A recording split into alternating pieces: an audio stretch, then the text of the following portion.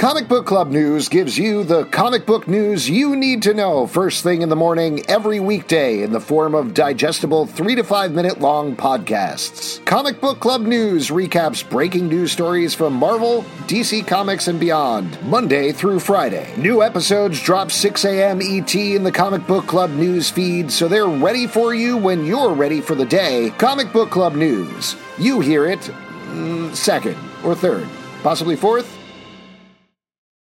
The legends are true. Overwhelming power! The sauce of destiny. Yes! The most legendary sauce has arrived as McDonald's transforms into the anime world of WickDonald's. The greatest flavors unite in all new savory chili McDonald's sauce to make your 10-piece Wick Nuggets, fries, and Sprite ultra-powerful. Unlock manga comics with every meal and sit down for a new anime short every week only at WickDonald's. Ba-da-ba-ba-ba, go! At participating McDonald's for a limited time while supplies last.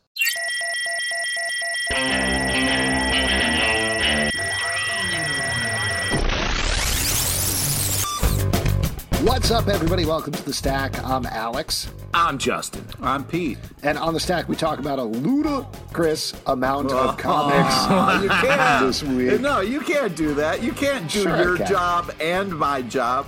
Yeah. You can't read the thing and do. I'm the hype But man. that is good. Burger. No, you can't do both. JT4. Asshole. Pick a fucking lane. I can do You it. either get to say all the things, or you know what I mean? You don't get to fucking do both. Pete, you do Alex's job this episode, and Alex, you do Pete's. So, All right, we'll start this Pete, again. And action, as we always say. Great. Hey, welcome to The Stack. I'm going to be doing most of the talking. My name is Pete. You guys aren't going to say your names? All right, Alex. let's go with the first one. you have to say that too, if you remember correctly. Yep. Berg. what are we doing? Okay, What are we never doing? mind. We have to cut this part out. Let's do it. Let's get this in the. Yeah, we only have 35 comics to talk through, so let's really fuck around here at the top of the show. Yeah. Spider-Man number Stretch it 1 out. from Marvel, written by Dan Slott, art by Mark Bagley. This was, I believe, originally solicited as Spider-Man End of Spider-Verse. It's still kicking off that arc. It's still kicking off of Edge of the Spider-Verse. And you got Dan Slott, arguably one of the most well-regarded writers of Spider-Man, Mark Bagley, one of the most iconic Spider-Man artists, working together on the storyline. So certainly a lot of hype for me going in here. But what did you guys think about this story? Well, first off, I mean, the Oscorp drivers has really got to fucking step their game up. You know what I mean? You can't just crash your fucking truck like that. I mean, it's killing me. So to give you an idea about the story here, what happens is that Spider-Man gets caught in a classic Spider-Man adventure. This is set in the current continuity. However, spinning off of Edge of Spider-Verse, it turns out a new villain is turning members of the Spider-Verse to her bidding or destroying others. We have what seems like a major death happens in this issue. I'm a little suspicious about whether it'll stick, but regardless, some big stuff goes down, and it does tie into Spider-Verse and Beyond the Spider-Verse, I want to say, is the second one. The movies. Yep. No, not the movies, but the other arcs that Dan Slott has done with Spider-Verse. That's what we're setting up here. I thought this was a lot of fun. This is exactly what I expected here. This is exactly what I expect from Dan, working on Spider-Man, having a bunch of wiki references that I can't believe he hasn't done before. But big stuff goes down, emotional stuff goes down, and this is a spoiler here, but Moreland comes in.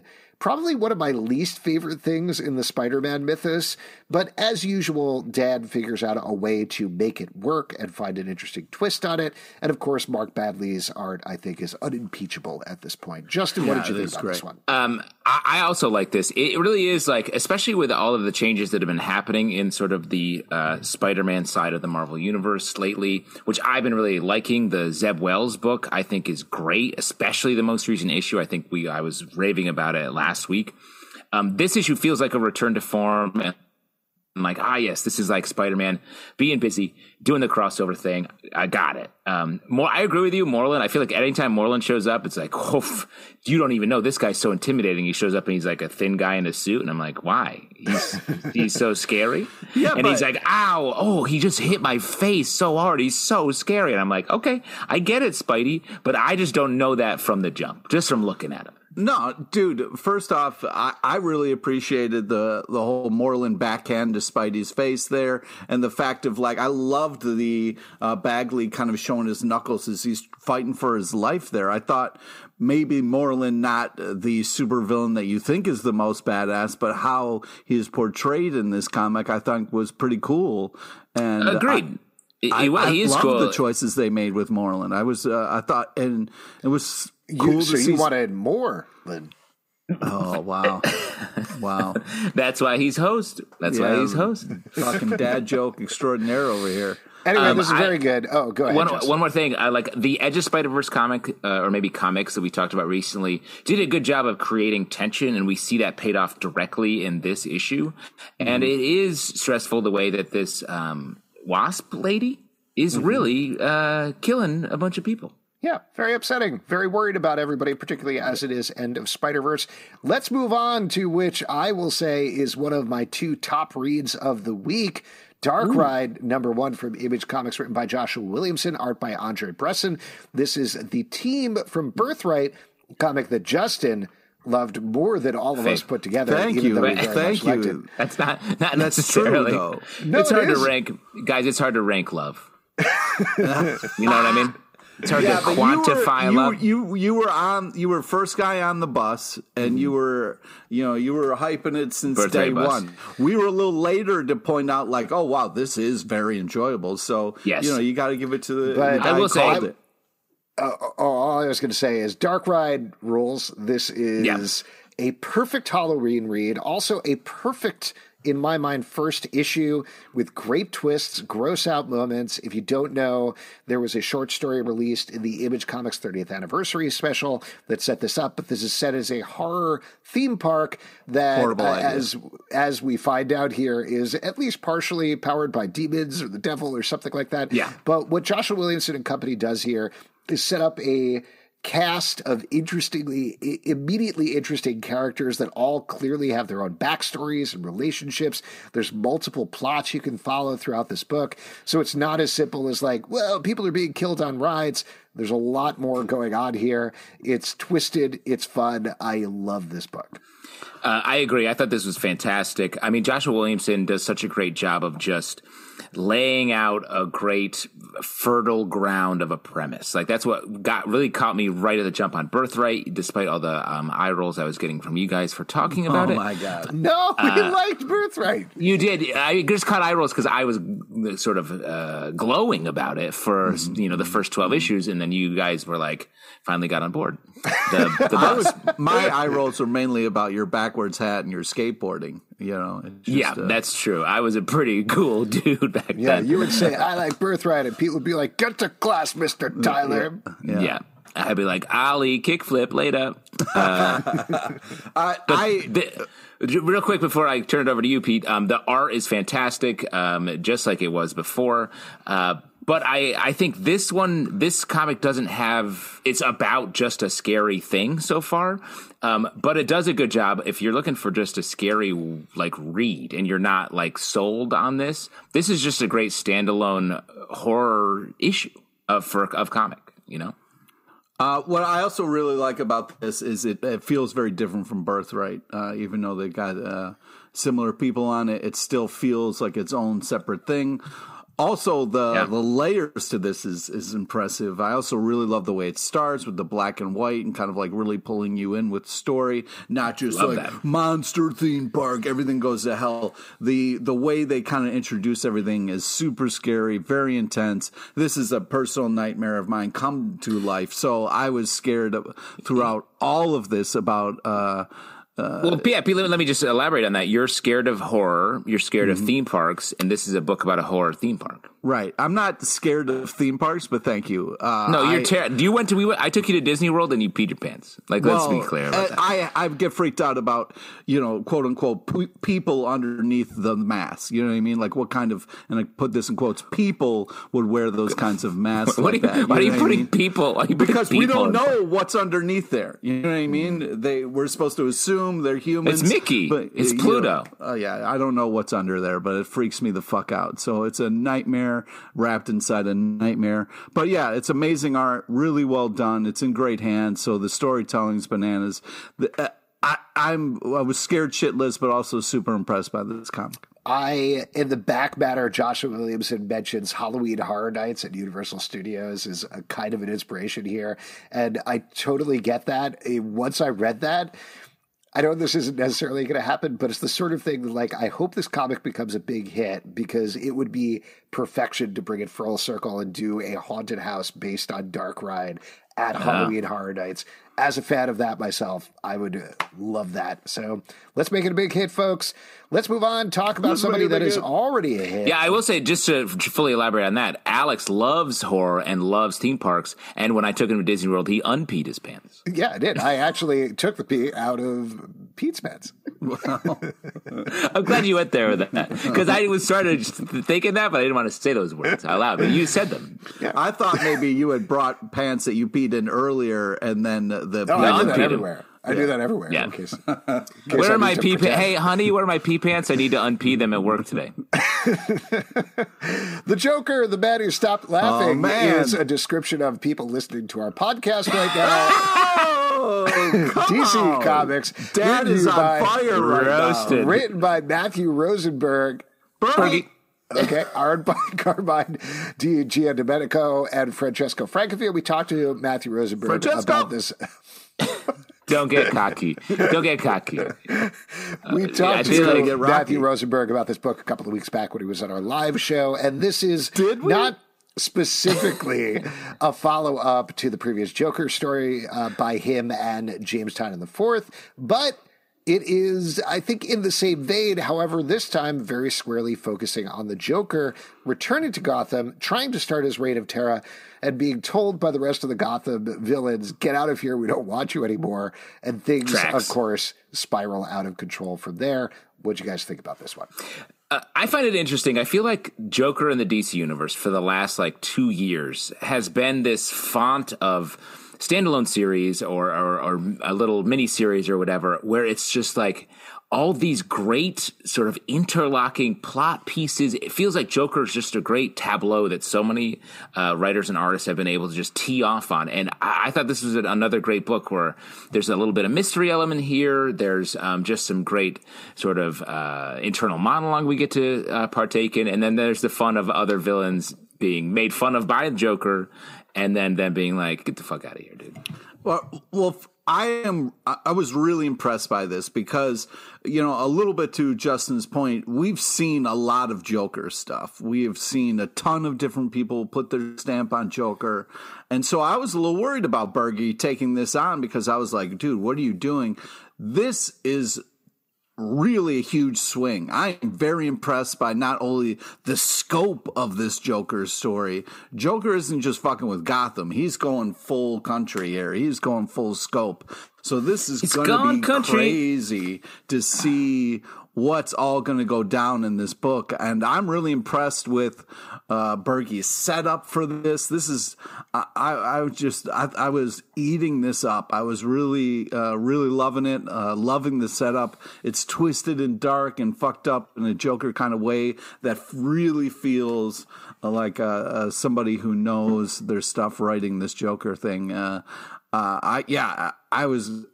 I just can't say enough great things about this. This is really a fucked up Joker book that I'm excited to see how this is going to all unfold.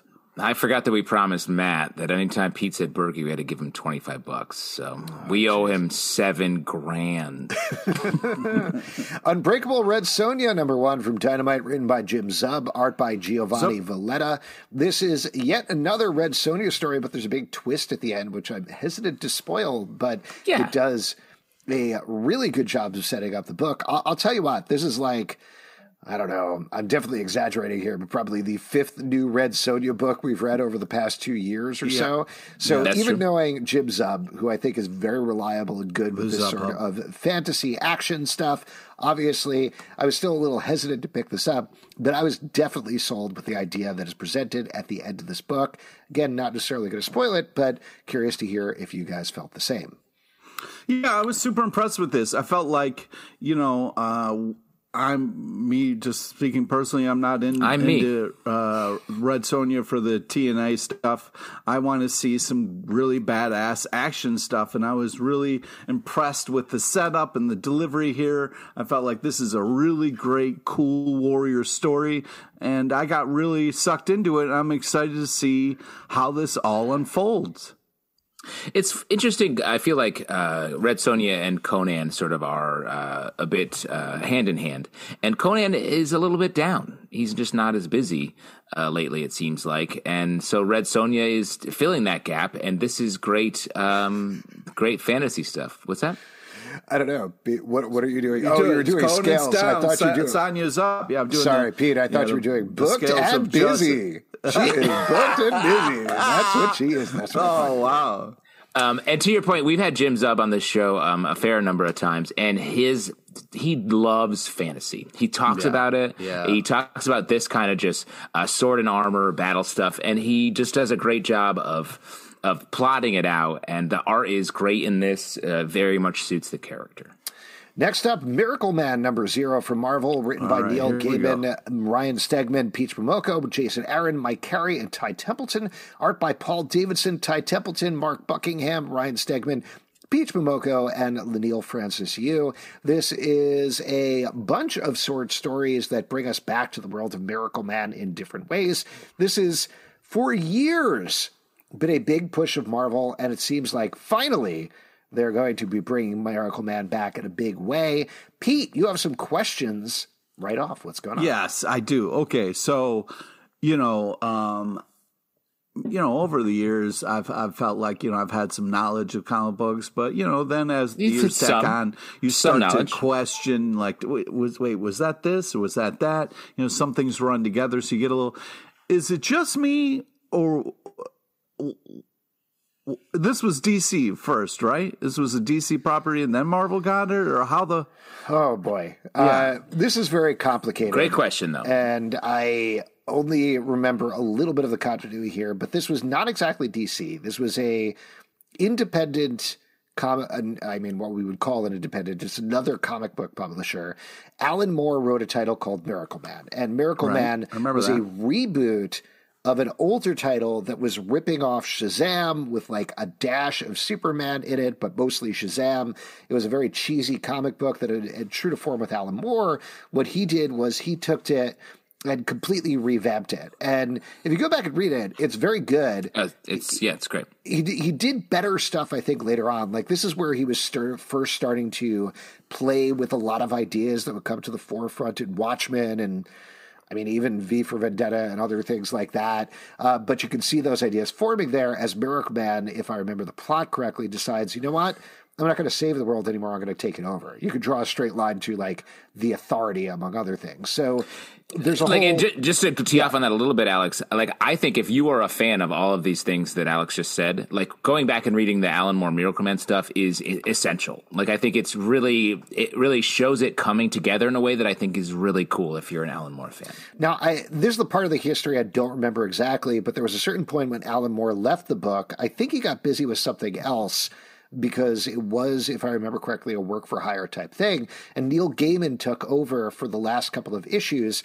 There were multiple issues of Miracleman that were written and even drawn, but I believe not colored, that ended up never getting released. You can actually find them online and other places, and they really are worth searching out because Neil Gaiman's tone is completely different from Alan Moore's tone, so it's really fascinating. But Miracleman sat dormant for decades until Marvel bought the rights to it. And it seemed like, at the time, and I remember us talking about it, a very weird fit for Marvel. Why would Marvel want Miracleman? They already have the Sentry. They already have Hyperion. They already have all these dark, superpowered takes. And in the intervening decades, there have been multiple takes of, what if I took over the world? What if I used my superpowers to impose my will instead of just help people as a superhero? So it's something that's gotten fed into a number of different places. Now, again, finally, to loop it back to this is, as the Zero issue implies, this is people playing in that old world or multiple worlds of Miracleman. It doesn't explicitly tie into the Miracleman run from Alan Moore and Neil Gaiman, though there are touches of it and different ideas of it that play out here before they launch the new Miracleman series proper that is going to come out and either continue or reboot the story for New Age. I guess we'll have to see. But does that kind of answer your question, Pete? Yes, thank you so much for that. I also think this is a very interesting use of a Zero issue where it's a real collection of different ideas and takes on it. Super creative, amazing art. I feel weird recommending Zero issues, but I definitely recommend this. The amount of talent that's on this is just really unbelievable. I was super impressed with all the different takes on it. It was such a cool read to kind of see all this under one kind of title like this was pretty awesome. It's not something you do is recommend a Zero issue. Yeah, I don't try to avoid them at all costs because usually it's a huge waste of effing time. But I thought this was great. Neil Gaiman actually writes the sort of wraparound for it, which is really cool with sort of the classic art adjacent take. We get some, like we said, it's an anthology series, so we get a couple different stories from Miracleman characters. Some of they're very different takes. I'm looking it up now. The Peach Momoko one I thought was really cool and scary. Yeah. In a great way.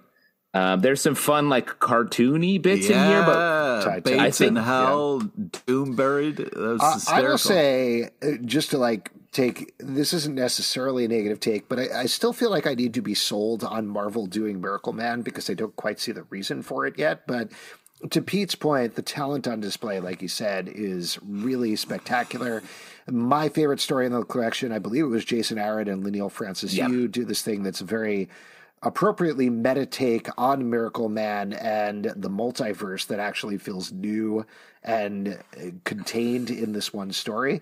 So the collection was worth it to me for that story alone, I would say. I was going to say the same thing. That was my favorite story as well. And the fact that it was last made me think, if this is sort of the direction, I don't know, has there been a creative team announced for the new Miracleman? I think Neil Gaiman's doing it. I don't know. I know we should know this. Anybody I agree. Sorry. I know we should know it. So, so sorry that we don't. And perhaps one of us will look it up. Pete, as the sort of new host, maybe you could look it up for us real quick. I like how you try to sweet talk me into getting to use the old Googles. Nice. Usually we do it sort of quietly, so you don't have to be talking about it while you're doing it. But I got this. Just typing in the search engine now. Search engine. Wow. Cool. Could be any one of those search engines. I thought this was a great way of, like you're saying, Alex, absorbing so much of the meta stuff about Miracleman into the story in a way that still felt germane, almost an iteration on the idea of a superhero turning evil. Since we've done that concept, this felt like the next step in that progression of ideas in a great way. So I really love it. Yeah, it is Neil Gaiman and Mark Buckingham. No, that's I just looked that up as well. That's talking about this collection. So we shall have to see, I guess. We shall see. Maybe it'll be Jason Aaron and maybe it'll be us. In which case, we better get started. What makes me feel better is when I first brought up the search, and said, is Miracleman Marvel or DC? So at least that made me feel a little bit better. That was your question. Yeah. Kaya #1 from Image Comics by Wes Craig. This is a new fantasy adventure title from the artist of Deadly Class. He is now writing and drawing. Pete, I know you're a big fan of this one, so chit-chat about it. Well, first off, you want to talk about picking something up for the art alone. This is just very art forward, which made me super, super happy. I mean, the first page is this epic kind of almost painting with no words on it. That always makes me so happy. Just a lot of emphasis on tone and kind of a character, which is always nice when you let an artist kind of lead the way.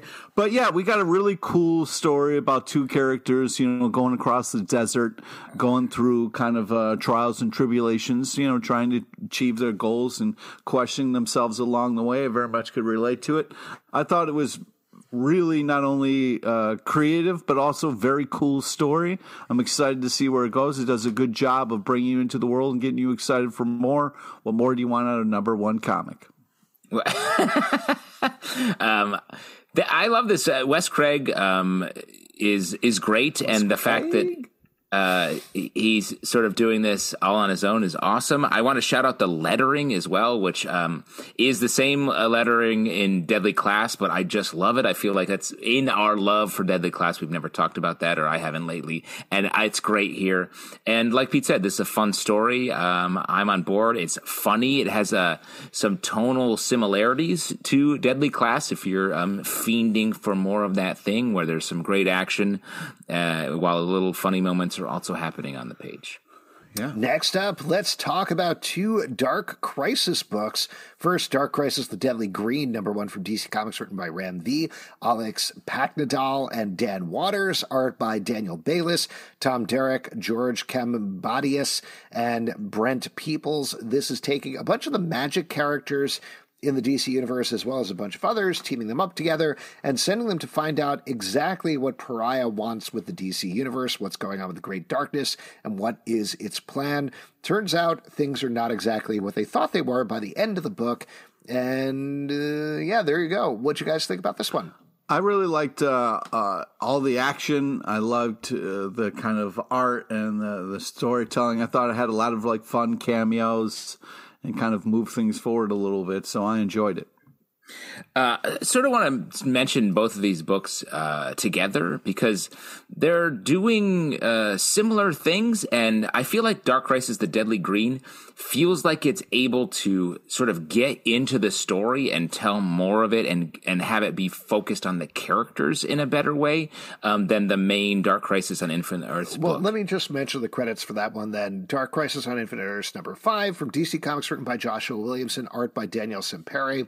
And in this issue, this is very much focusing on the Titans leading the DC heroes against the villains, trying to stop, again, whatever Pariah is doing in terms of first bringing back the multiverse and maybe accidentally destroying the multiverse immediately after that.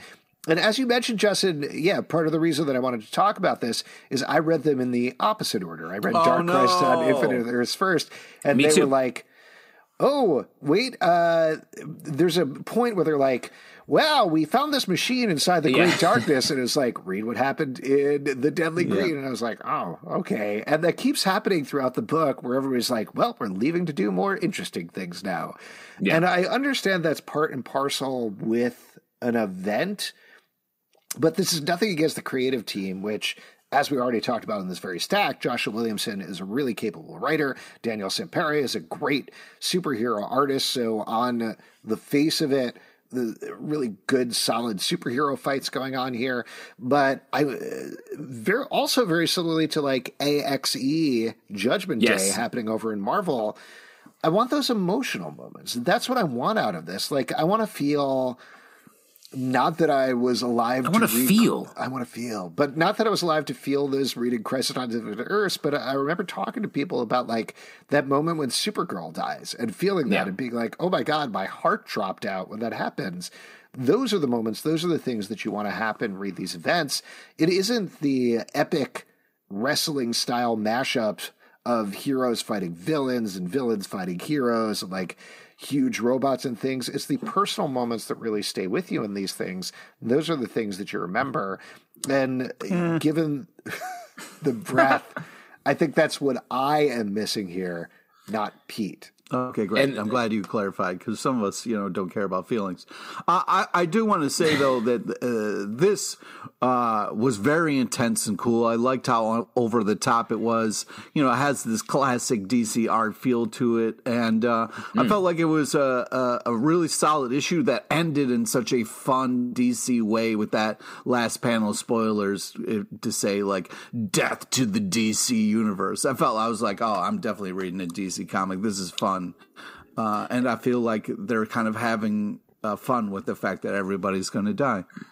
I agree with you. There are good moments in Dark Crisis on Infinite Earths. I think the end, like you're saying, is good. There's a moment where Garth comes back, and that's good in the Titans sense. But in the Deadly Green, we're able to really ride with a couple of these characters, with Constantine, with Superman, and Swamp Thing in a cool way. And it just feels like we're getting to actually live in the story. Because I'm not criticizing Joshua Williamson's writing. I love him. He's one of your favorites. So I'm in love with him. No, but what I'm saying, what I do want to criticize is just the nature of crossovers, both in Marvel and DC, the way they're done now. And Alex was saying this, it's like the main title becomes this sort of like holding ground or like a shipping center where you're reading it and you're like being shipped off to all these other different stories you read. And I get that helps sell those books, but I'm going to read those books anyway. I just want a great story in the main book, and I'll read the follow-up over here. I just don't need it to be shipped off where I'm like, oh, I like that. I want to know about that machine. It seems important. You just told me it's important, but you're not going to tell me why? And then I read it over here, and I'm like, great, but then it fractures the story in a way. I always go back to Infinity Gauntlet as like that story stands alone in an epic fashion, and there are other books that are telling pieces of that story. But that standalone story, are the indelible moments that I take with me now. When Silver Surfer misses the grab on the gauntlet, I'll never forget that, and because it's in the book. Let me throw this out to you in terms of events. I think it's the difference between the event being written and crafted, and then people being like, what's going on with that moment? Can I tell more of a story about that moment? Like pick that out there and expand that to an issue of a comic, 5 issues of a comic, 12, whatever I want to do, versus being like, we don't have time for that in the page length to find out what's going on with Robin over here. Let's kick it over to this other book, and they'll explain it over in the other book. Well, it's like we talked about with the A.X.E. We've all said sort of that's a very dense crossover, and it feels like we're not getting any character moments because it's just like wall-to-wall story. But that Spider-Man spinoff felt like it got to this emotional place that I think even in the title without the crossover, they haven't gotten to yet. The crossover actually helped enhance the emotional issues that are on the table there, and that's amazing. I want that all day. But I didn't have to, and there's no toss to that in the main book, and I didn't need it to be like, oh, Spider-Man's stressed out? Go check out what he's dealing with over in his book.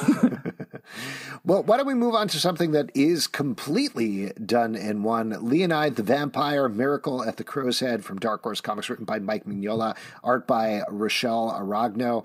In this book, a small town discovers a small vampire, and everything goes right until it goes terribly wrong.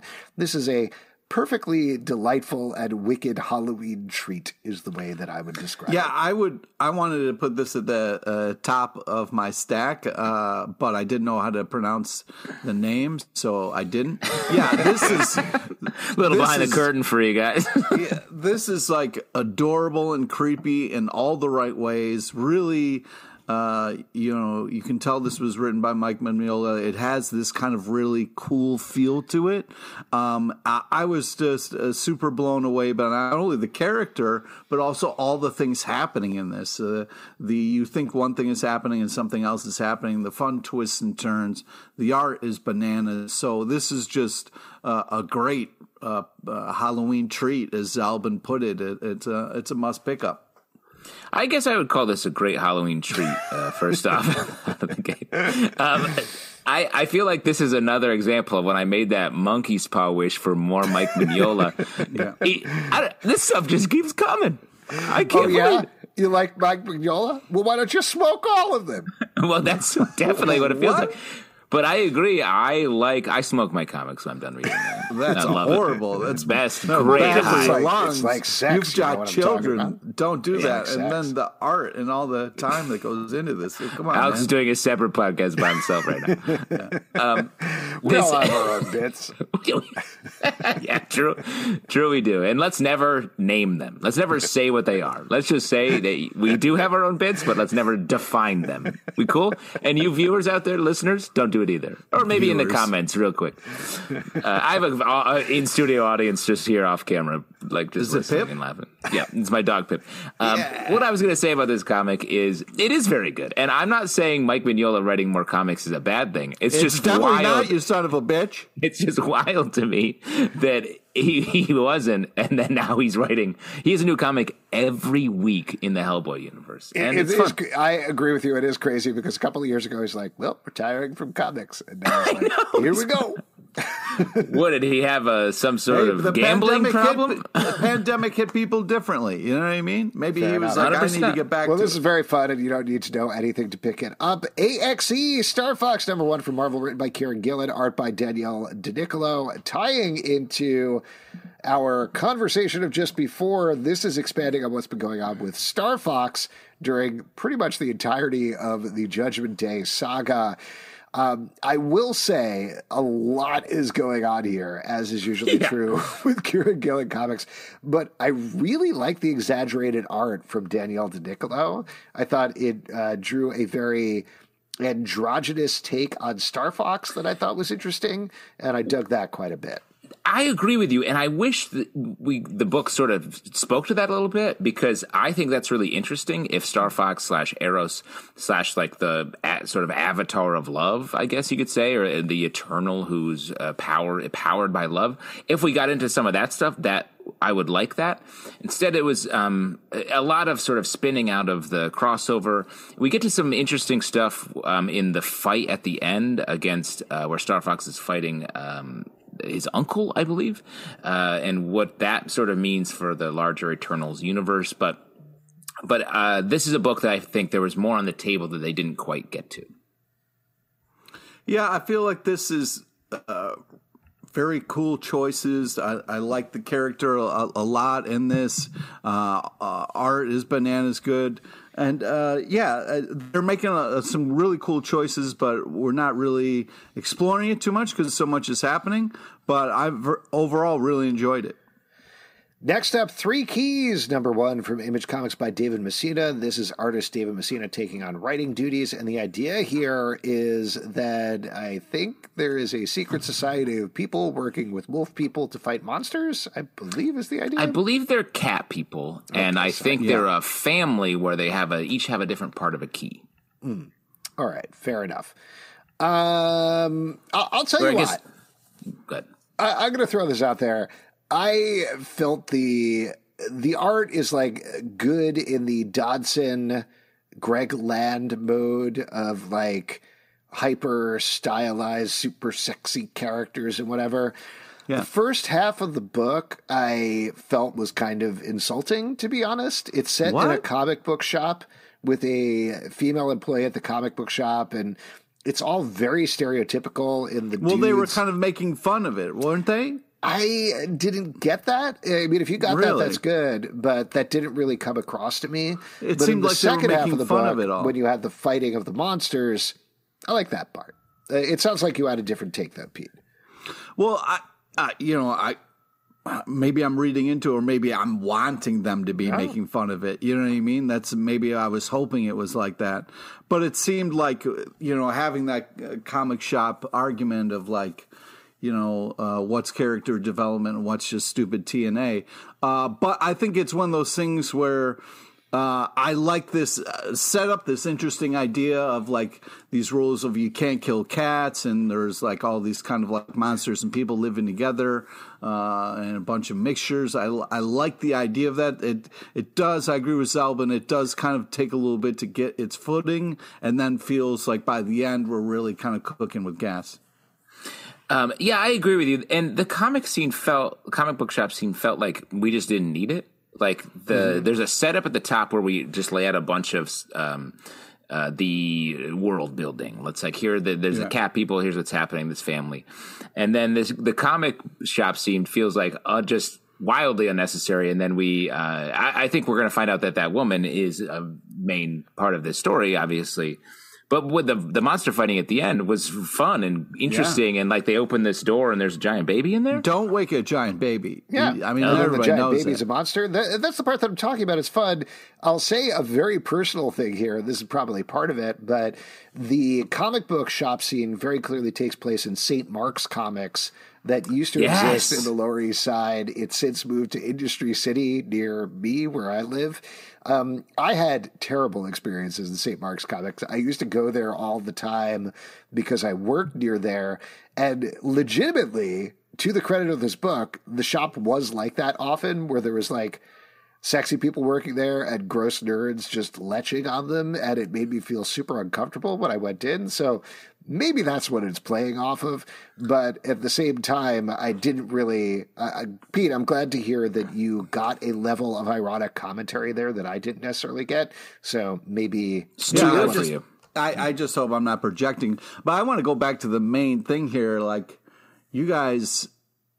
If you walked into a room and there was a giant baby in there, I would just like, you got to be quiet.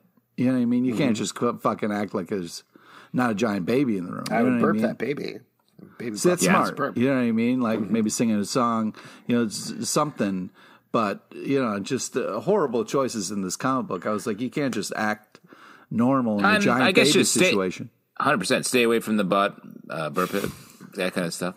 It's just a good rule for everything. Good rule. And obviously, Pete, we're parents, so like these are just general. Honestly, even for regular sized babies, this advice stands. I want to move on to a book that I'm sure Pete loved because he loves candy. Sweetie Candy Vigilante #1 from Dynamite, written by Susan rhymes. Cavero, art by Jeff Zordo. This involves, as per the title, a woman who loves candy goes into a bar, but it's not candy. Right? It's not candy. She has a bunch of mix-ups and then graphically murders a ton of people in the bar. Pete, as our candy aficionado and murder aficionado, what did you think about this? Okay, well, thank you for both those titles. I appreciate that. Anytime. I was very confused about what was happening in this because it was like this weird thing of like, does she work for Santa or like... Oh, no. She's like a vampire monster person, but she keeps doing references about Santa Claus, and she has white skin, like she's part of the snow people. I'm not sure what's happening and why this is all taking place in a kind of weird strip club. But the gummy bear monster was fun. This to me, this feels like a female Lobo. This feels like a Lobo book. Is anyone else, or as he's known sort of more realistically, Space Wolverine? So this felt like I thought the art was pretty good. I kind of agree with Pete that it was hard to hold on to the story and exactly what's happening here, particularly because it was based on a misunderstanding of walking into a place that's like, we sell ice cream, and then nobody understanding why somebody would think they would sell ice cream there or whatever was happening. But the violence was gross and over the top, and the art was appropriately ludicrous. So that part I thought was pretty solid. Why don't we move on to another one? Gotham City Year One, #1 from DC Comics, written by Tom King, art by Phil Hester. This is a Slam Bradley, yes, name, right? Origin story with a big twist by the end there. But it's taking it back in the day of Gotham and recontextualizing a lot of things we thought about Batman and Gotham City and everything going on. Justin, you seem psyched. Take it away. Well, I'm psyched about this for a number of reasons. Slam Bradley, a character featured in Starman. Don't call him Slam, bro. Yeah, Sam the Slam.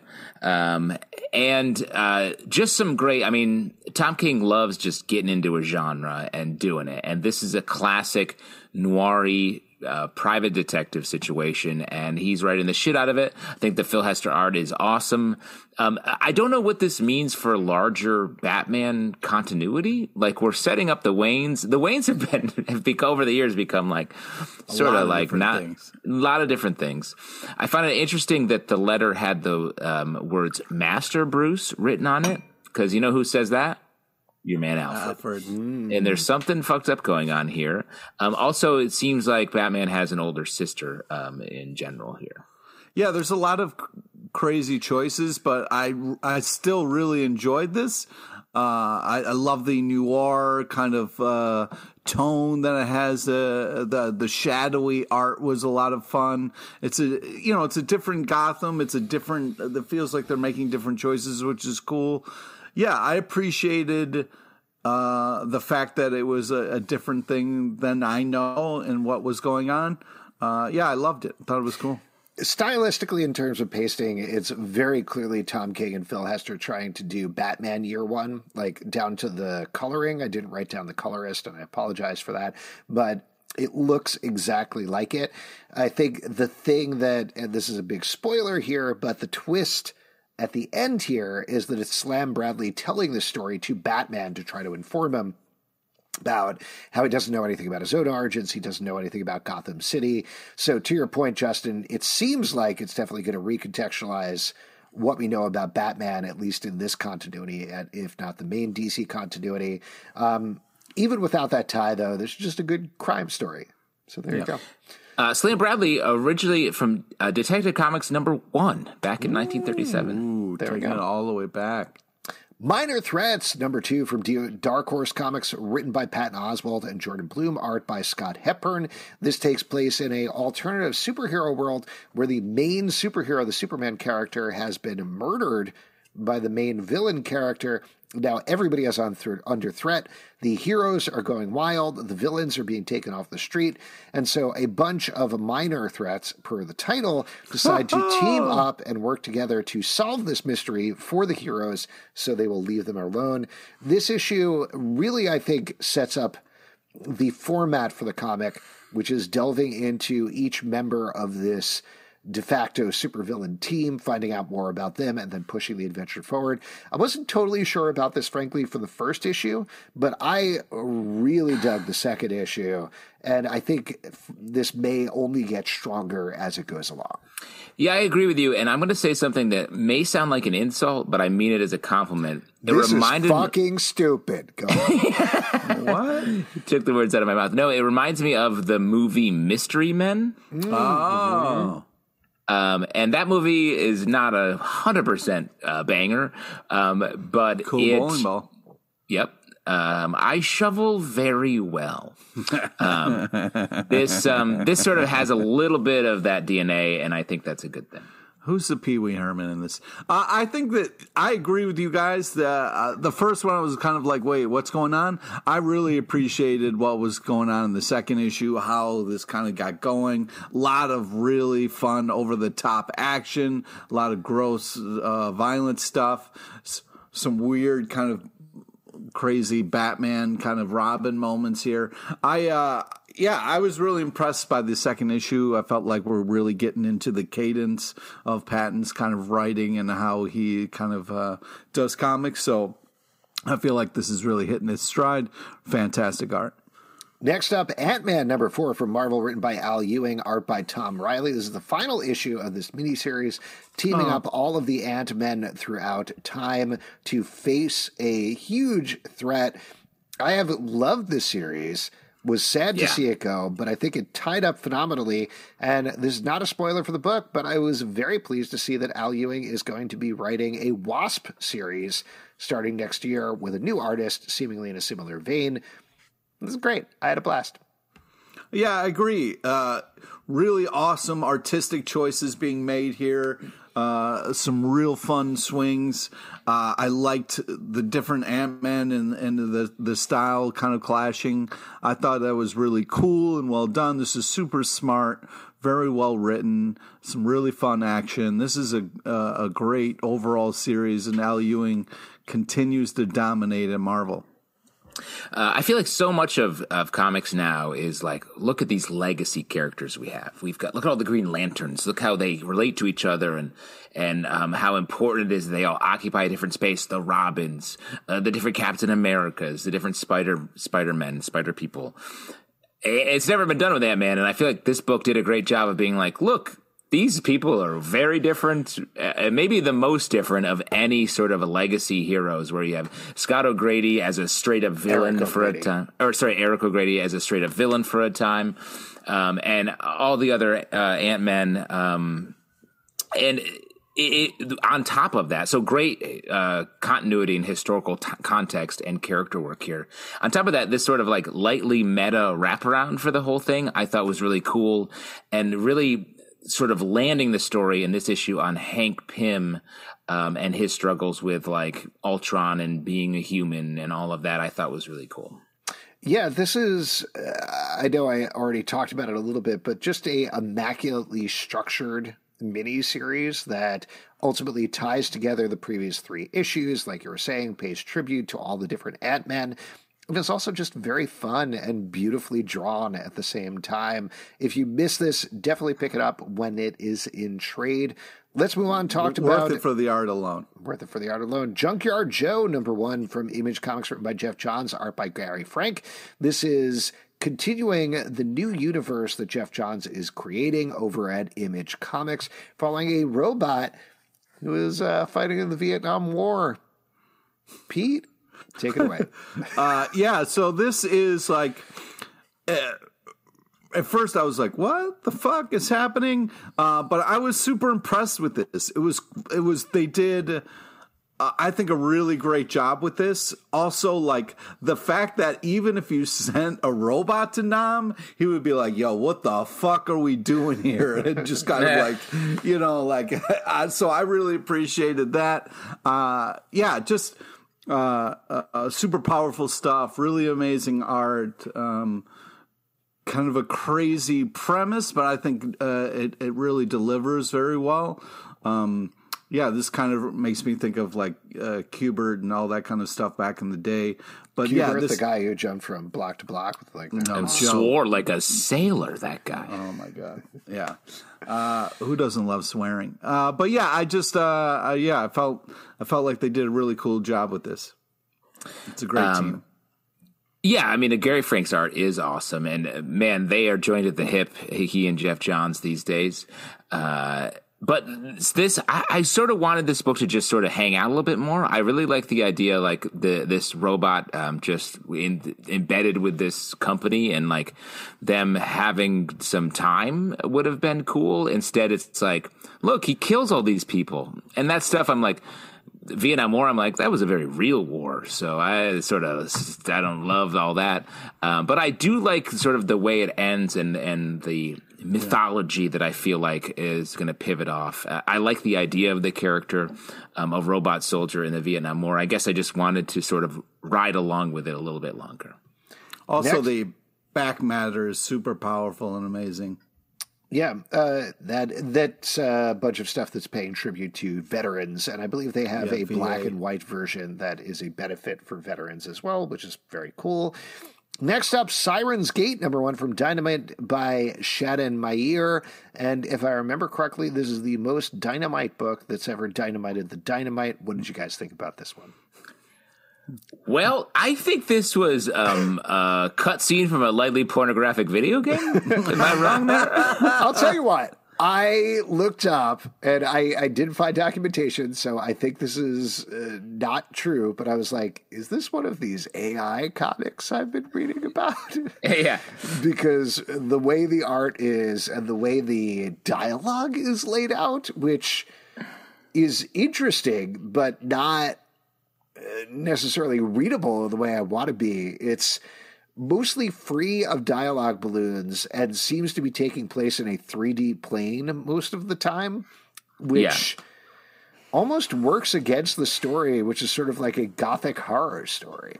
Well, and honestly, though, like after a while, the dialogue, the balloons, I liked it. I actually grew to like it, and I thought it fit the story a little bit because it has sort of like a romance comics meets horror situation happening here.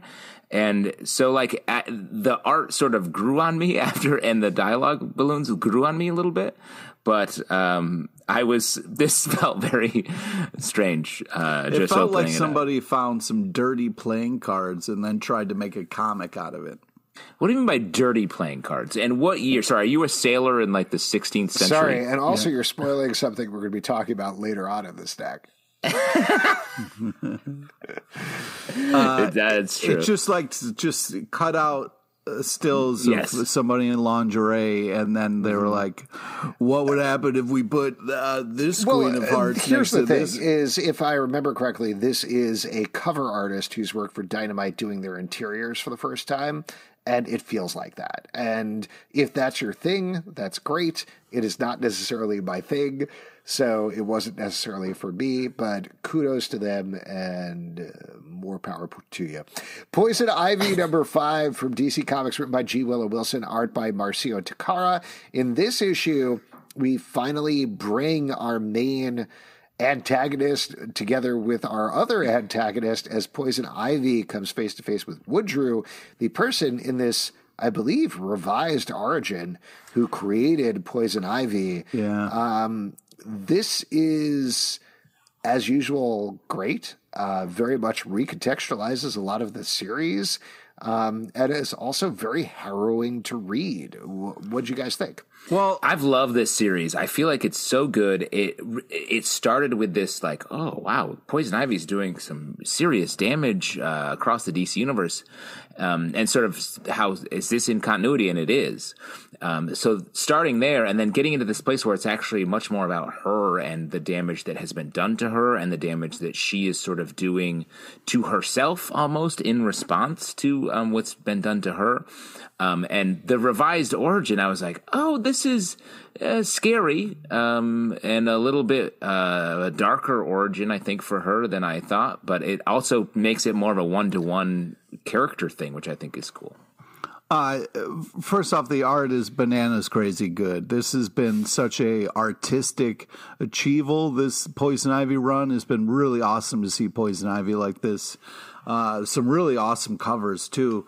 But I have been loving every single issue of this, and this to me was a little bit of a downer because we had Poison Ivy really kind of making a dark choice, and I was kind of like, oh my God, how is this going to end? What is this about? Like, and then to find out it was about this dude from the beginning was just kind of a little bit of a letdown. This felt more epic.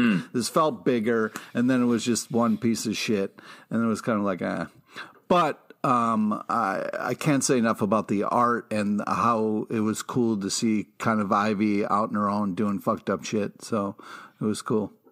Survival Street #3 from Dark Horse Comics, written by James Asmus and Jim Festante, art by Ably Kusanov. We talked to James and Jim about this a couple of weeks back on our live show. We sure did. This is taking puppets in the vein of Sesame Street, putting them in a post-apocalyptic world and having them fight their way out against different, very harrowing issues every single month. In this issue, they are trying to fight their way out of fires and past a wall. I think you can figure out what's going on there. Yeah. Another really good, very pointed issue of this book, I thought. This comic, I wasn't on the show when you guys talked to these guys. Yeah, you missed it, man. I missed it, and I love these guys. I just want to hear how they got from zero of like, let's do a comic, to the layered insanity of every issue of this comic. Well, what's great is you can go back and listen because that's exactly what they talked about on the show. That's very nice the way you teed up our interview like that. That's cool. That's what I'm here for. I'm the host of the show. That's what I'm here to do. Well, awesome. So what's great is not only are these guys kind of comedians, but it's fun to... Oh, no, they're comedians. I didn't mean to say kind of. Sorry. I didn't know you were their agent.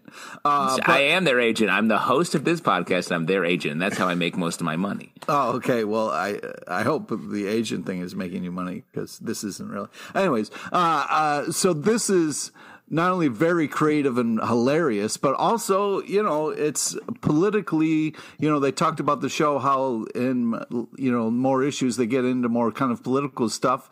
And I was a little worried about that, but I'm really impressed with what they're doing, how they're doing it. It's kind of fun to see these puppets kind of dealing with real life issues and the kind of red tape that even puppets have to go through. But a lot of it's dark, it's messed up, it's hilarious, it's really funny, it's cool. There's a lot of crazy action. I love this comic. It's one of my, when it's in the stack, I get super excited about it. I'm having a blast with this comic. Hulk #9 from Marvel, written by Donny Cates, art by Ryan Ottley. This is teeing up a new arc for this book called Hulk Planet, which puts a lot of pressure on it. I thought of Pete, who loves Planet Hulk. Right, when I was reading this. then eventually Greg Pak's coming back and going to kind of take over and I don't know. We'll see what happens. But this is continuing. Hulk's spaceship is traveling through the multiverse, or at least part of the multiverse. Here, Hulk discovers a planet where he may find a new home. Pete, what did you think of this one? First off, great art, very cool setup to this whole kind of maybe Planet Hulk situation here. Creepy Planet. Yeah, creepy kind of people. But yeah, I very much enjoyed this. I feel like they're doing a good job of setting up the next big arc in a cool way. I really felt that spoiler kind of moment when it was like, welcome home. So that was very exciting. I'm excited for the Hulk and what's next. This did a great job of, didn't feel like they were moving pieces on a chessboard, but kind of setting things up for the next event. I feel like Donny Cates is just a meticulous writer, and the big swing of this book with the Hulk being like sort of a spaceship unto himself is so wild, and it's so specific. So he grounds that with A, great Ryan Ottley art, and B, this like incorporating like the Hulk in therapy, sort of getting into his stuff with Doc Samson, and then like finding a way through the previous continuity to land on stuff that we have this great Thor arc that just happened, and now moving into sort of Donnie's take on Planet Hulk, I think is it's a great mix of sort of high-low storytelling. Revolvers #1 from Image Comics, written by John Zerplatten, art by Christian DeBari. And I'm going to put a trigger warning here because I don't know what we're going to talk 100%. about. Yeah, I wish there was a trigger warning on this book, to be frank, which I didn't necessarily see. But this is about a guy who is dealing with some suicidal ideation throughout the book, and as well as some supernatural monsters. I will say, first of all, this, like I said with the Dynamite book, this is one of the most Top Cow-y books that ever Top Cow the Top Cow, but it really gets to it in the last couple of pages where, spoiler, but the idea of the book is this dude has this gun, is teamed up with a demon, and is going through hell and has to kill a bunch of people. Great. The path it takes to get there is very tough to read. Unnecessary. Yeah. So dark to the point where I was like, when it ended there, I was like, yo, get us there in a different way.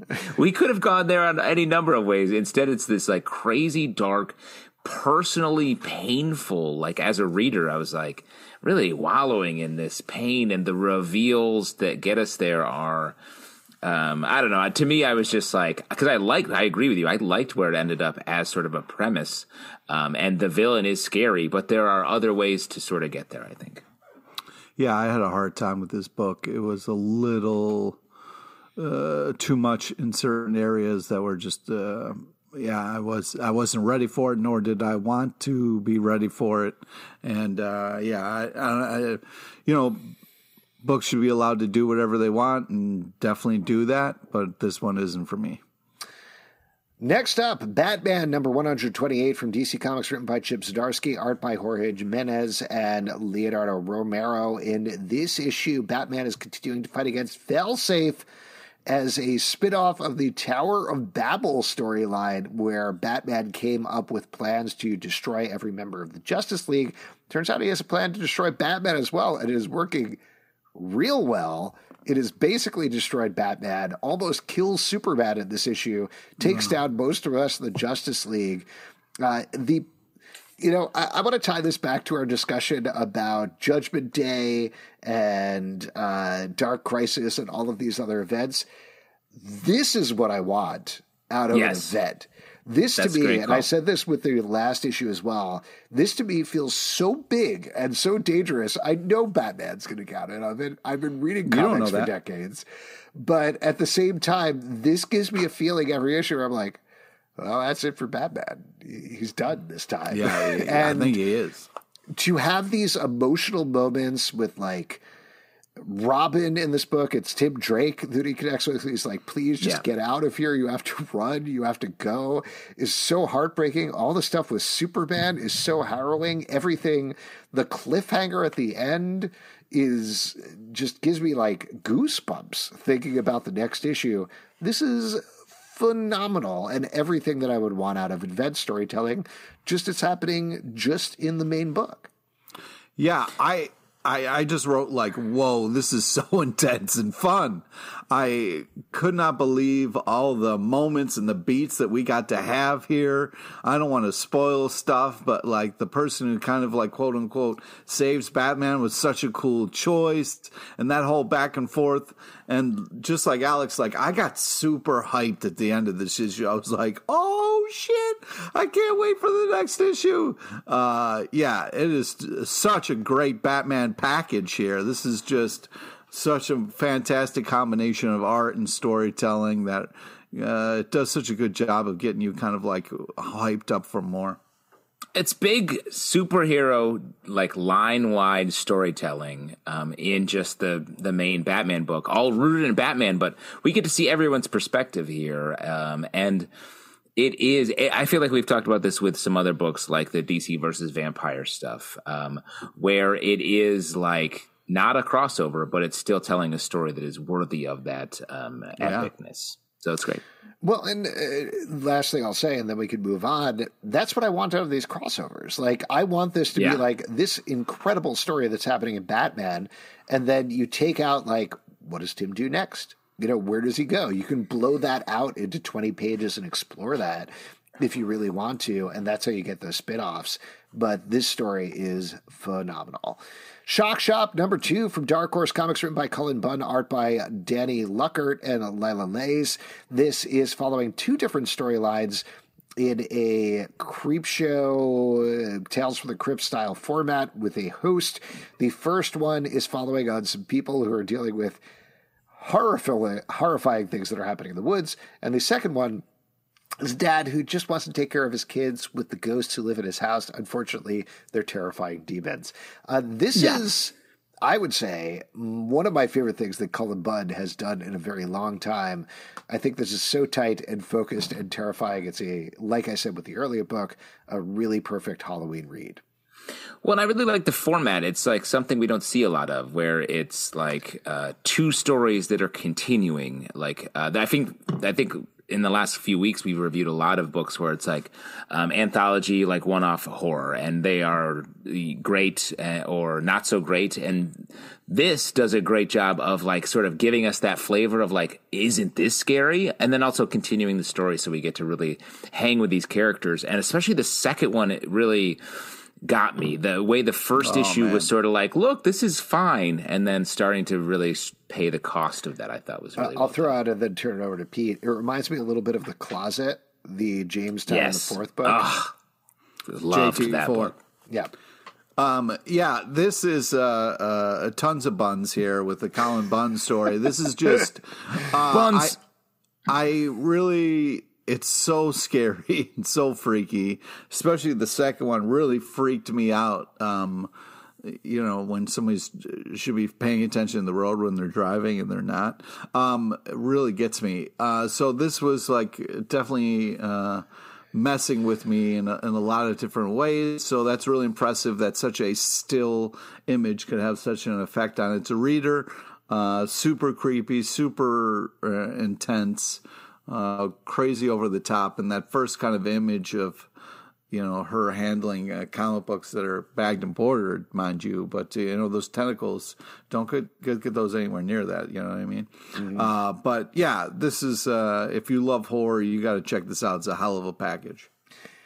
Garbage Pail Kids Origins #1 from Dynamite, written by Adam F. Goldberg and Hans Rodenoff, art by Jeff Zapata. And Pete, you had mentioned before that you're a big fan of dirty playing cards, so what did you think of this? Oh, there we go. I was wondering when that little tie-in was going to come back around. Yeah, maybe I had Garbage Pail Kid cards, you know what I mean? This is kind of super creative and fun in a gross kind of Garbage Pail Kids way. This is just kind of silly fun, over the top fun. that makes me think of Garbage Pail Kids. Did you think it was fun? I haven't really gotten a sense of whether you thought it was fun or Well, I didn't say it was tons of buns fun, but it was definitely nostalgia fun for sure. Sorry, I'm just keeping chabs for the CBC Wiki. Did you say Cullen Bunn's nickname is Tons of Buns? That's right. That's right, yes. Just want to know what you're going to be shouting into the mic when Alex is trying to talk for the rest of our lives. You're going to be saying Tons of Buns.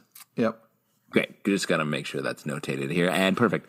I wasn't allowed Garbage Pail Kids because they are truly insulting to America, is what sort of the general take was in my household. Insulting to America? Well, they seem to deal with real gross out situations, as we see here. But this felt like sort of a really subversive, weird take. Like weird stuff happens here. Very unpredictable.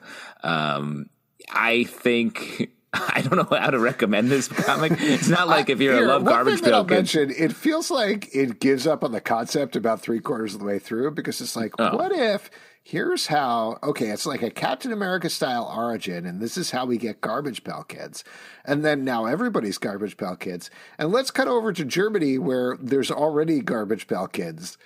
And by the end of the book, I was like, this is actually not an origin. Like, you were not doing an origin story anywhere. This reminded me a little bit of the Power Rangers book we talked about last week, where it was like, oh, you guys are doing a lot to really justify these like people in pajamas who turn into a giant robot. And this is a little bit of that too. But I will say this felt a little bit more like wild. Like it's not boring. It's more weird than boring. And that's what I call a compliment. Oh, wow. Captain America, Sentinel of Liberty, #5 from Marvel, written by Jackson Lansing and Colin Kelly, art by Carmine Carnero. In this issue, Bucky and Captain America are coming face to face with the organization that has been controlling everything in the world for centuries at this point, with a huge twist at the end there.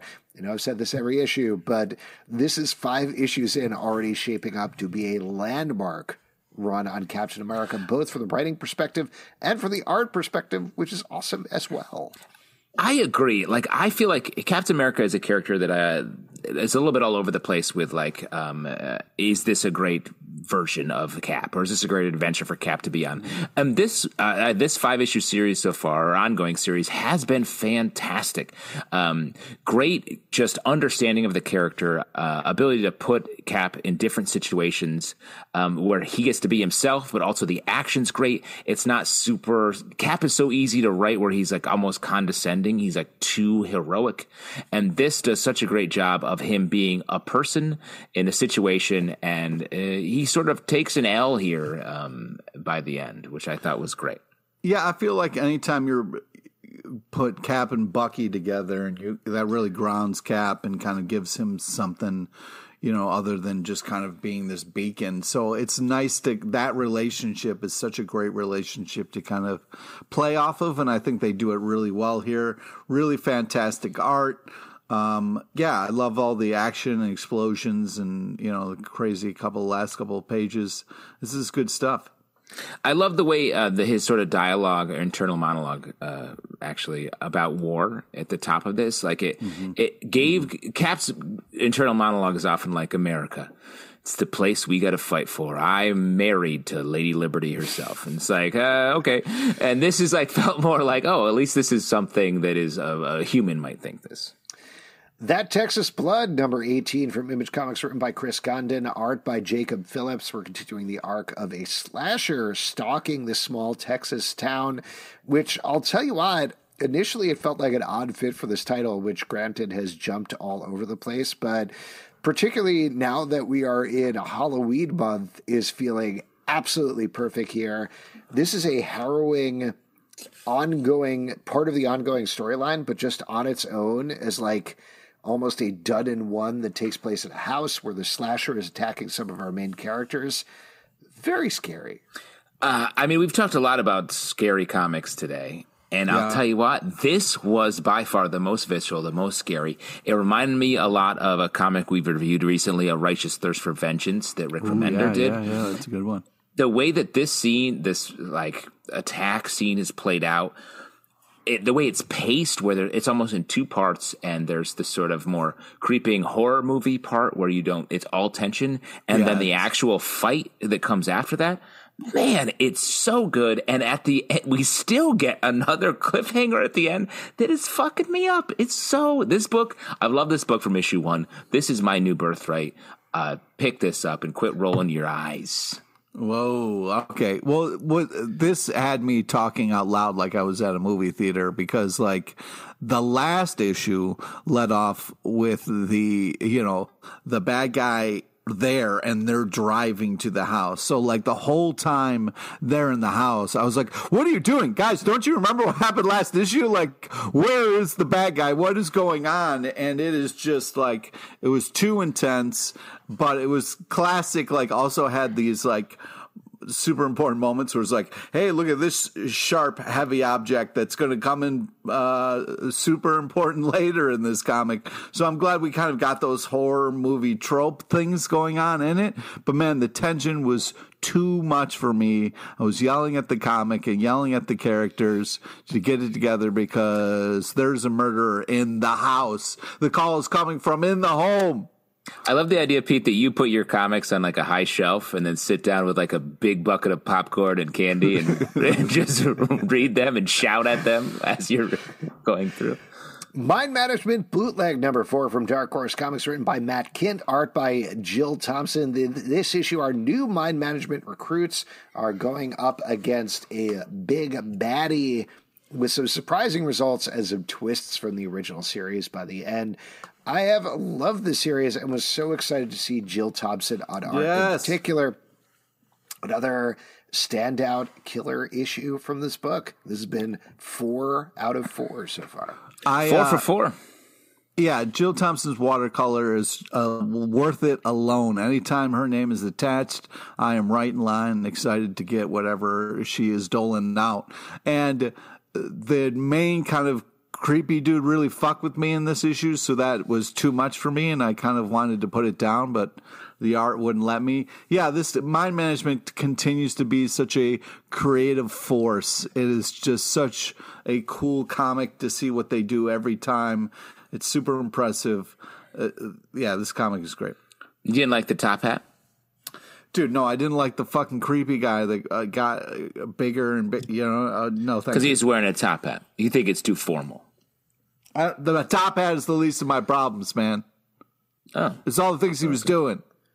Well, I know what I'm wearing to next week's show. Oh, my God. This, I agree with both of what you're saying. 4 for 4 for this book. And the Jill Thompson art, her art is so unique. Like, there just isn't there are a lot of other people doing similar things to other people we like out there. Her stands alone. Yep. Next up, The Dead Lucky, number 3 from Image Comics, written by Melissa Flores, art by French Carlo Magno. This is part of the Massive universe.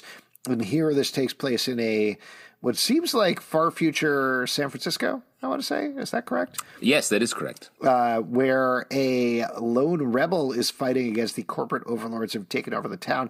I'll tell you what, I enjoy all the Massive Verse stuff. I've liked The Dead Lucky so far, but I've had a hard time holding on to the story a little bit because there's so many different things going on. Our main character is in a mech. She can see ghosts. She has electricity powers. This was the issue where it really snapped in for me what was going on, where it feels like it's almost RoboCop in a way, because you got this corporate overlord and she's fighting against him, and we get more of a sense of the villains of this issue, which gives me a more sense of a conflict. So this went from good to great for me with this issue. I don't know if you guys felt the same. Over the course of reading this issue, you're saying? This issue, yeah. Because this is the one where I really understood, like, the first issue, if I remember correctly, she just sort of was out fighting in the streets. And then the second issue, she was like, I'm dealing with the aftermath of being out fighting in the streets. And I didn't really have a clear sense of what she was fighting against or what was going on in the city. This is the one that it felt like really laid out the conflict for me and crisped things in. That's cool. I agree with you. This one felt a little strange to me because we were with so many other characters before we got back to our main character. So that's where I agreed with you, where I felt a little like disconnected from her for a bit of it. But one thing this comic does really well is it feels like it takes PTSD and finds like a comic book metaphor for it in a cool way, because that to me is the connection point between these different ideas of seeing ghosts, this like connecting with technology, and then sort of being out of place in a corporate world and fighting against, sort of continuing a fight in a place where there's still injustice. And I love that in this comic also is built as a sort of to support veterans. That's the back matter talks about that. So I think all of that is really, I want to sort of hear that in the story a little bit. I feel like we don't know that. I think it's there, but it hasn't really been like laid in all in. Yeah, I agree with Alex and what he was saying. Like, I felt like we sent the salad back and we're like, can we have it crisper, please? And then this issue, it really delivered. I felt like the lettuce was so crisp and so delicious that when you bit into it, really felt like what you're picturing in your head, you know? Yeah, no, it's nice to have. I'm sorry, you don't get to move on from that. And let me just say, I waited tables for 10 years. If someone said, hey, I'm sorry, the salad is not crisp enough, I'd be like, oh, sorry, a time traveler just stepped out of Nowheresville and wants to eat a salad. Anyways, my point being that, yeah, it really felt like a lot of things kind of clicked into place in this issue. Things kind of got explained a little bit more so we could all kind of follow in the action and enjoy it. Amazing art, very cool story. This is getting good. Nick's number 10 from Dynamite, written by Christos Gage, art by Mark Borstel. We talked about the first couple of issues of this, and I think really enjoyed the fun demon fighting that was going on here, but tuned out for a couple of issues in the middle, so I thought it was worth checking back in with the last issue.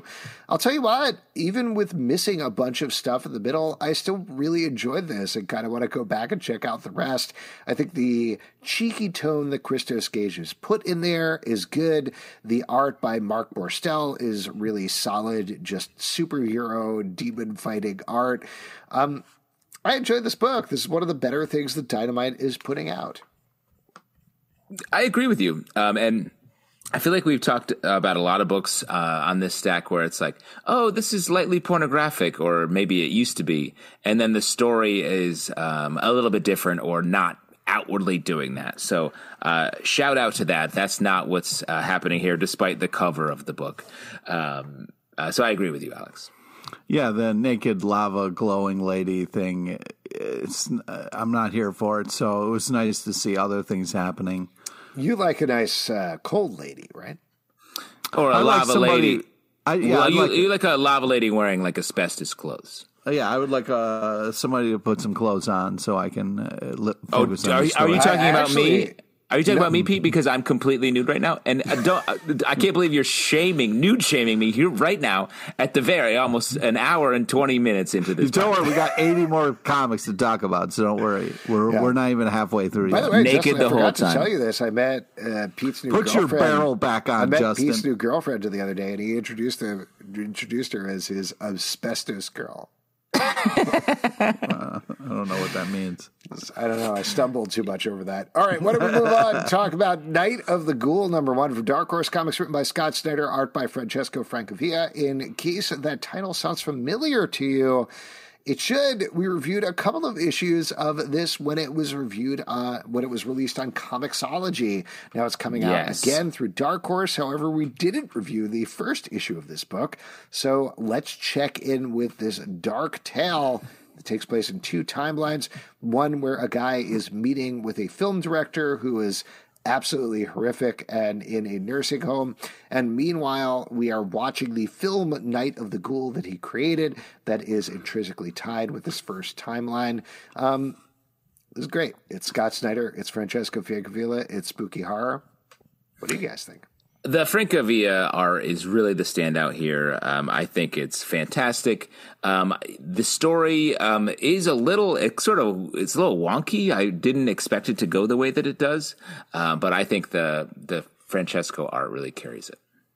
The art above and beyond is the real hero here. It's unbelievable. The noir kind of take is really awesome. It's just hard not to want the creepy guy to die. You know what I mean? But the story is very cool. It's very artistically told and done. I mean, if you really kind of dig into it, you'll be rewarded. It's a lot of bang for your buck.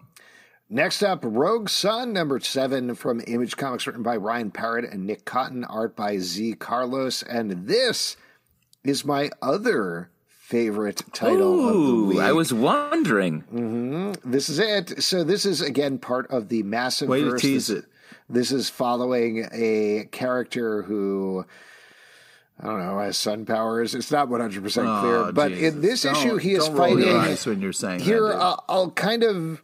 This is a big spoiler for the book, but I'm going to explain why I thought this was so awesome. So this is following this character who has inherited powers from his father. He is kind of a jerk. He doesn't really want the powers. Over the first arc of the book, which is great, he ended up being coached by the ghost of his father and ultimately having to fight his mother. So it was this very Invincible style family drama through supernatural stuff. The book airs more on the side of supernatural horror, werewolves and vampires and other things like that versus the other massive first books. But we're kicking off a new arc here, and the way the book is structured, so it starts off with the main character, again, a jerk. He is now living with his half-siblings, I think. Mm-hmm. One of whom was playing a game with him that is a Sherlock Holmes game. And we get set up that he wins the game. The sibling is super pissed off. And his half-sister is like, how did you win? You cheated, right? And he's like, yeah, I just looked at page 12 and got all the answers when he was looking away. Then we go into the main thrust of the book, and he is fighting this time traveler who wants to teach him a lesson.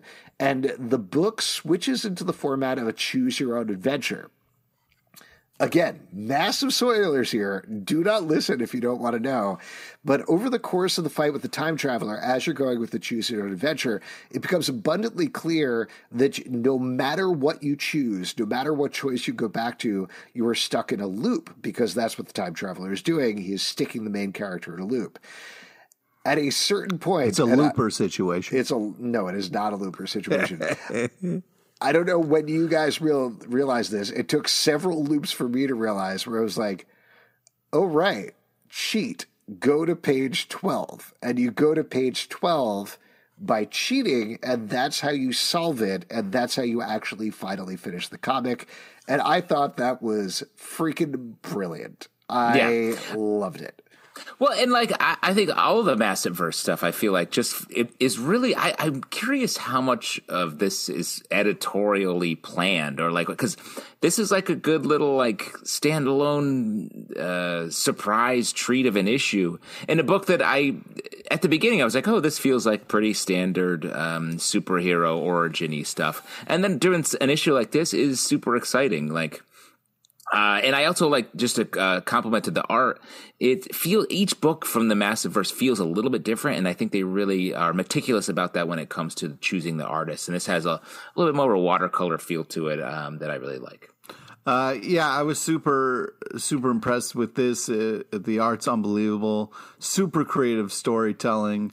Yeah, it's nice to see comics trying fun stuff like this. And I was also stuck in the loop for too long than I want to admit, but still in the loop, right? I'm still in the loop. Don't tell me. I thought it was a lot of fun and very, very cool.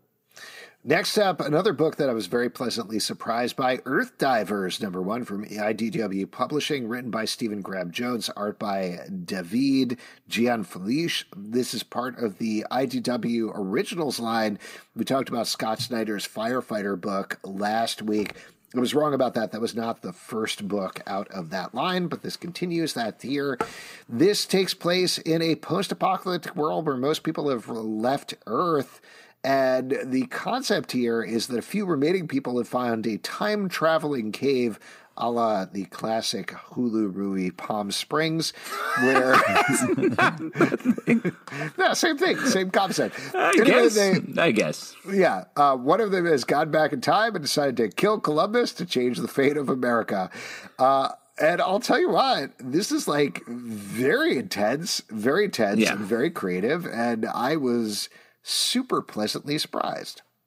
I agree. I really like this book as well. It's funny. We meet this character, and he's bravely going back in time, and then he just blows it. He just blows it over and over again in a way that I didn't expect. I thought was like just a fun series of choices for the story, and he's not really a hero in the traditional sense. And then checking back in with sort of the more mystery side of like what's happening in the present day, it's a fun read. Yeah, I mean, I was super impressed with creatively what it was doing. The art's great. Yeah, very cool. And I'll tell you, I'm curious to see where this goes, but it definitely feels like a fun riff on the idea of what if you killed Hitler instead of what if you killed Columbus, but also B, the idea of like, you guys have the wrong idea. This is not gonna stop anything. I also really liked the kind of build up to seeing Columbus. They did a really good job with that. You know what I mean? With like, I've never had a reveal in a comic where I've been like, oh yeah, Columbus. No, but it was just kind of this thing of like, we got to find and kill Columbus, and it's kind of like, all right, which old timey looking Columbus dude is it? And then it was like, oh yeah, that's to be cool. fair, there was that Marvel crossover Columbus Attacks, which definitely had that big reveal in the first annual. I know, with the statue out at the top of Columbus Circle just jumped off the pedestal and started wrecking shit in Central Park. Can't wait. Golden Rage, number 3 from Image Comics, written by Chrissy Williams, art by Lauren Knight. In this issue, our main characters are continuing to explore the world of this island where women with menopause have been sent. There's a big twist at the end of this issue. Pete, you like old ladies. What's going on? Oh, my God. No. I'm sorry. To be clear, you have an old lady fetish is what I like. Go ahead. Don't make it weird, dude. There's nothing wrong with... Don't make it weird? You made it weird weeks ago. Oh my God. I would almost say years, really, but go ahead. I've been making things weird for a long time. No, I just think that this is a really fun book, a fun title, great use of old people. I think this continues to be super creative and cool. And then the quote at the end from the most golden of all the girls was just great. I think it was. I think this book continues to be a lot of fun, really well executed, and there's some great art as well. I don't quite know what's happening in this book, but they are certainly fighting each other. Yeah. That's totally fair. They recap everything that's happening and why they're there. I guess. I don't know. I wanted to go harder on the concept and the fighting or something. There's a lot of walking from place to place that's going on here. They're old, dude. They got to walk. It takes a while for them to get there. So I'll tell you what. There's a moment in this book where one of the characters runs at another character to attack them and is like, ow, my hip. Yeah. I want either more of that, more jokes about them being old, or more Bitch Planet style digging into this idea of women with menopause being sent to an island. But it seems like it's taking on a little too much at the same time right now. I'm still into it. I'm still going to read it. But like Justin's saying, I think it's not quite as focused as I'd want it to be. Give it a little time, man. Next up, Teenage Mutant Ninja Turtles Saturday Morning Adventures #1 from IDW Publishing, written by Eric Burnham, art by Tim Laddie. Over to Pete.